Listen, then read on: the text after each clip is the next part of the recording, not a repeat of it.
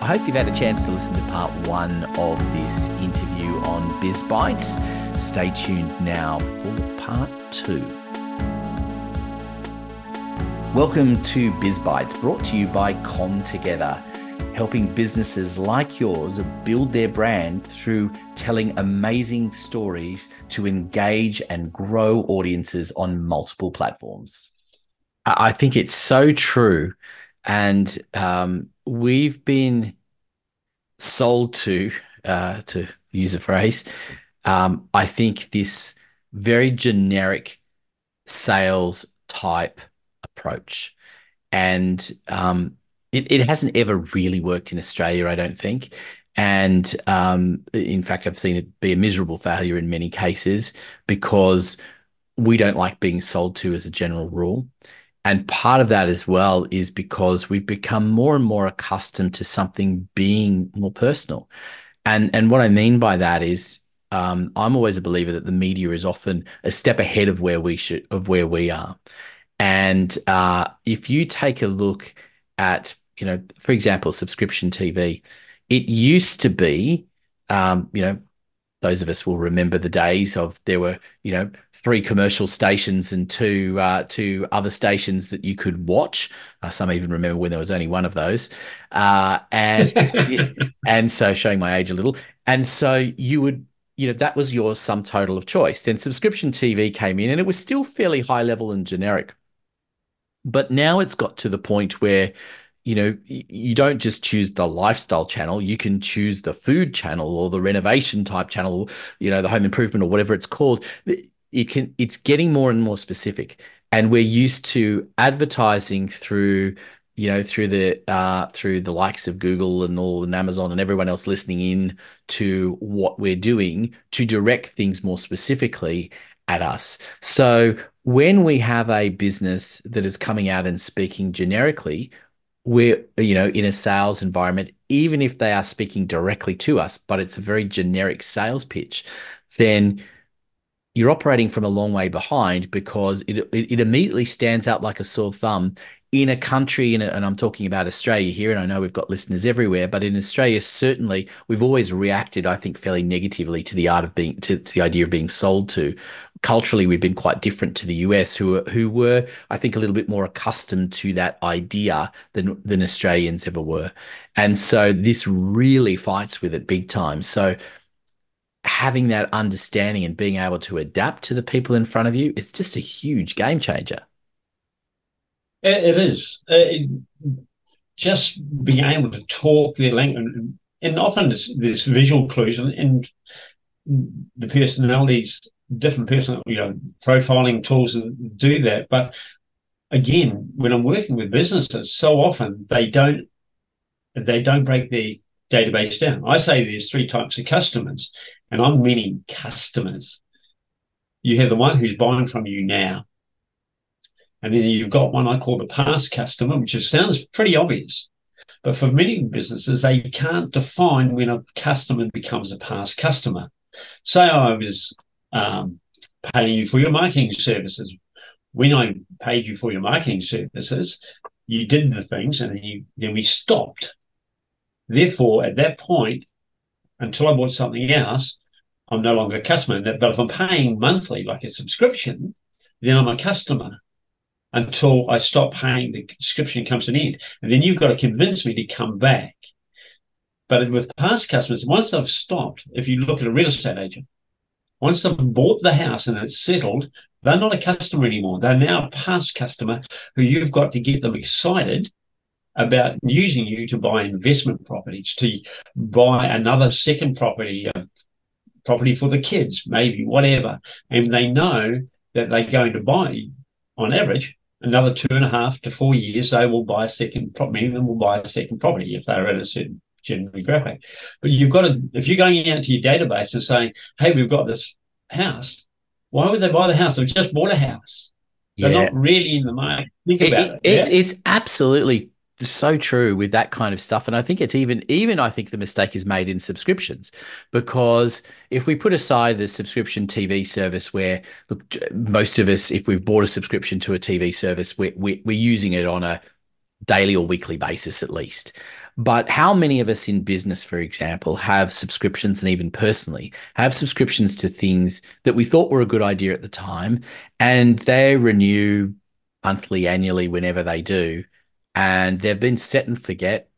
And I would argue that in many of those, we're already a past customer. We're not current because they're not. And this is, I think, the mistake that a lot of businesses make is that they're not looking at those subscriptions and working out who's actually engaging and who's not. All they're doing is sending out the generic newsletter type or email blast to those people all the time without actually engaging them and saying, hey, we've noticed that you're not, not making use of the stuff at the moment. Can we help you in some different way? Trying to make them active because they're just counting the dollars and going, oh, well, person X has bought a subscription. They've had a subscription for a while. They're probably going to keep it for a while. We'll just move on to the next person. Yet if that person realized more value out of it, they not only potentially buy more from you, but they're going to talk about it to more people for you, and building that is it's loyalty is built on that, not on offering, hey, get a free this and that. I find that tiresome. But I think this fundamental understanding of people and engaging with them is so huge. Oh, Anthony, it's massive. And even if you take that subscription model, why are they taking the subscription? What's important to them? For some people, it's getting the latest movies, and they've got all the latest movies and the biggest range selection, and that's the greatest thing since sliced bread. They're action orientated. But what about the people who are nurturing and they're trying to get something for the family? So make sure that the kids have something that's appropriate for them, but it might be expanding their mind and personal growth and things like that, or they can offer them watch parties so they can link with their friends. What's important to them and study that. But so often we just let them go. And one of those, the third group of customers I call are lapsed or inactive customers. They're your at-risk customers because they've missed their bicycle. They've missed a payment on their May, June subscription, for example, over 12-month subscription maybe. Why have they done that? And most people just say, oh, or they send them a generic letter. They don't do it. I work with a company and we found that 75% of people had no idea there was an actual problem with the payment of their thing until it popped up. And then they did it, we double dipped the 2 month, next month, took 2 subscriptions, and then they arced up because all of a sudden they didn't have the money or they were short of money in their bank account. We introduced a service and we reduced those customers by 67% because we told them they had a problem. We changed how we told them there's a problem. And it made a huge difference. Imagine that type of money. We were talking millions of dollars in the year that was affected by that. And you can do that in the customer, but it's going back and understanding them. We talk about offering them. Why did the person buy the drill from Bunnings? Yeah, we go back to that old saying. He wanted a hole. They wanted a hole. No, they didn't. They didn't want a hole. They wanted to put a plug through there to plug in the TV so they could have family time with the family playing games on the TV. That's the ultimate need. And that's where I come back to that discussion with us, is that we have to understand our customers and treat them as individuals, personal relationship management using the tools, and we will increase the sales. If you understand your customers, you can make your marketing more effective because they will respond as you're talking to their personality types and to what their problems are, and you can bring them back. And if you're doing that, you're reducing your costs, your marketing is more effective, your staff are going to be more effective because you're going to be able to adjust. They're going to be just working on those ones. They're not wasting time on wrong information. And they'll go back and convert their sales instead of leaving 50% of them sitting in the follow-up folder. They've only followed up 3 or 4 times. That's why you do all that. I love all of these insights, and I know this is something we can keep exploring again in the future, but I wanted to find a little bit more about you, Ross. I mean, as I said to the audience, Ross and I have known each other for a few years, and I know he's got a great story to tell because uh, you've been a bit of a journeyman in some respects, certainly location wise. I know. Welcome to Sydney, I should be saying. Recently moved down here from Queensland, and but you started off New Zealand, right? We can listeners might be attuned to the accent a little bit and picking that up. You mean I haven't knocked that out of me yet? Ah, gee, I'll have to go down and get some fish and chips. But yeah, I do. I come from Kiwi land and proud of it. I always like to talk about the ABs, but we might not talk about the other sports occasionally. Okay. But I've been over here for 20 in Australia for 20 years now, and I had some time before that as well. So my heart, my soul place is actually Queensland. I'm a Queenslander. You really got to know. But I worked in corporate life, and I came second for a job when I came to Australia. And unfortunately, that company, a big company, I couldn't understand it, couldn't afford to pay. They wouldn't pay me a check, and I couldn't understand. They could have paid me check for coming second and let the other person do all the work, but that wasn't going to happen. My wife wasn't going to let me sit at home either.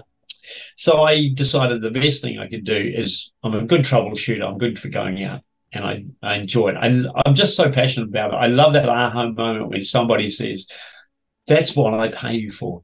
That was such a good idea."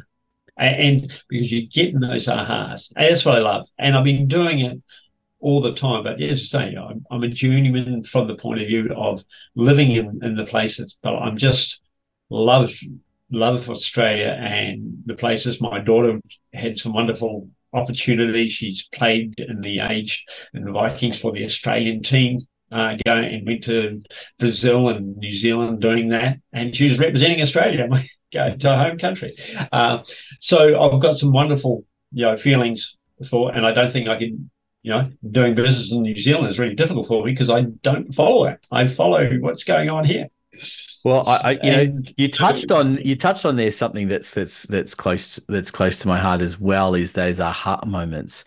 Tell me what that is traditionally for your clients, where they have that aha moment that in many respects you wish that people out there would know that they're going to have that moment so that they'll come rushing to you now. oh yeah, if only you could predict the moments. I mean, I was talking to a client recently, and they were looking at going into a new magazine that had been produced by an existing um, promotional body that they work with closely and go into trade shows with them and things like that. And they were looking at it, and they were offered three choices, and they were saying, "Well, is it worthwhile?" And I said, "Well, let's run through the numbers." In the end, it came down to, because I talk about numbers a lot. We worked through it and all the advantages, what's in it for them, and the integration of the other parts of the business, sales and marketing. And when it came back, we said, let's go for the middle category because that will give the best impressions for the bang for the buck. Something like 3 cents per impression. When we talked about all the different ways you got an impression, it wasn't just a magazine, it was more than that. And when you looked at that, why wouldn't he? He said, that's it. That's why I do it. And they do that. And it's amazing what I had another client. It's that they trust you to run their ideas past you. And one morning they sent me an email. I'm going to change my strategy, go from multiple locations to one location. They did that and they de-stressed. The business has boomed since then, and they've got more time off. But it's because they trust you to use your insights, because all of us bring it. And that's why I've taken you into a client with me, because you've got the specialist knowledge. I know a lot of things. I'm a dangerous guy because I can pretend I know about marketing. I do know something about marketing, but when it comes down to it, I'm going to get you to do the marketing. I'm going to get people like Carolyn to talk about fitness and nutritional health. And all those members of our team, Sandra for recruitment, All those people in our different communities are important to us because you can work it together, but we all give the aha moment. It doesn't matter which speciality that we're in. But I love it when I hear that aha moment or they come to me with their ideas. And it's so exciting. I can't not do it. I love it. I love your enthusiasm for it all as well. I wanted to just finish you up by asking you one question, delving back, and we kind of, we touched on the fact that you started out in New Zealand, but I'm just intrigued as to where did the entrepreneurial spirit start from? Like what was the goal when you were leaving school, and what was the sort of influence that your parents had on this career path that you've taken? Well, really, the career part, the parents instilled work ethic and doing a good job, and that's stuck with me all the time. But I've always been, I'm a guy. I have a strong action personality type as well, and I get bored quite easily from the point of view I want to move from one project to a next. But I'm really good at troubleshooting because I can go into the detail. I can look at the big picture and I can look at the nurturing because I'm a personal relationship management specialist because I can look at all those things. And it just seemed to come together. And being my own business, I can do that. And this become very important. My wife's is really quite sick. And so that allows me to take time off to go out and do those type of things. But it also has allowed me to do with my family. When I want to go down for a cup of coffee, I can. But if I want to be on a webinar, like tonight, I'm going to be on one from doing some training from 11 tonight till about 5 in the morning, I think it is. I can do that. That's what I love. And a client actually wanted me to work in the office, and it ended in tears because they wanted me there when I had done my work, but they wanted me to be physically there. And I can't do that. I'm really efficient. That's what you pay me for. You don't want me to see me. You go and get the people from the movies and put posters on the wall if you want to look at good-looking people. Don't have me sitting around the office doing nothing. Get me there, get me out, because you want my value, not my inability to type quickly. I love that, Ross, and I know there's so much that we've unpacked and delved into here, and we'll definitely have you back for another episode in the future. But I just wanted to thank you so much for being generous with your time and the insights, and you've practiced what you've preached, because you've just said that you like to come in and give that high level view and drill right down to the issues. That's exactly what we've done in the podcast. So thank you so much for demonstrating that. Even if that wasn't the plan. Hey, Anthony, thank you. It's fun. I've really enjoyed the conversation. It's just been a great conversation, and we often have those. But thank you, and I hope the listeners will get some value out of it. Absolutely. And everyone, we'll include, as we always do, all of the notes on where you can get in touch with Ross. But Ross and I are also part of a networking group that we catch up on a fairly regular basis. And we have some of these interesting discussions with a whole bunch of other people as well. It's not your normal regular networking at all. And so if you are interested in that, please reach out to one of us and we'd be happy to invite you in and experience it for yourselves and ask us more questions and jump on the podcast and be a guest as well. So again, thank you, Ross, for your time. And everyone, we look forward to your company on the next episode of Biz Bites. Biz Bites is brought to you by ComTogether for all your marketing needs so you can build your brand, engage audiences on multiple platforms. Go to comtogether.com.au, follow the links to book an appointment for a free consultation.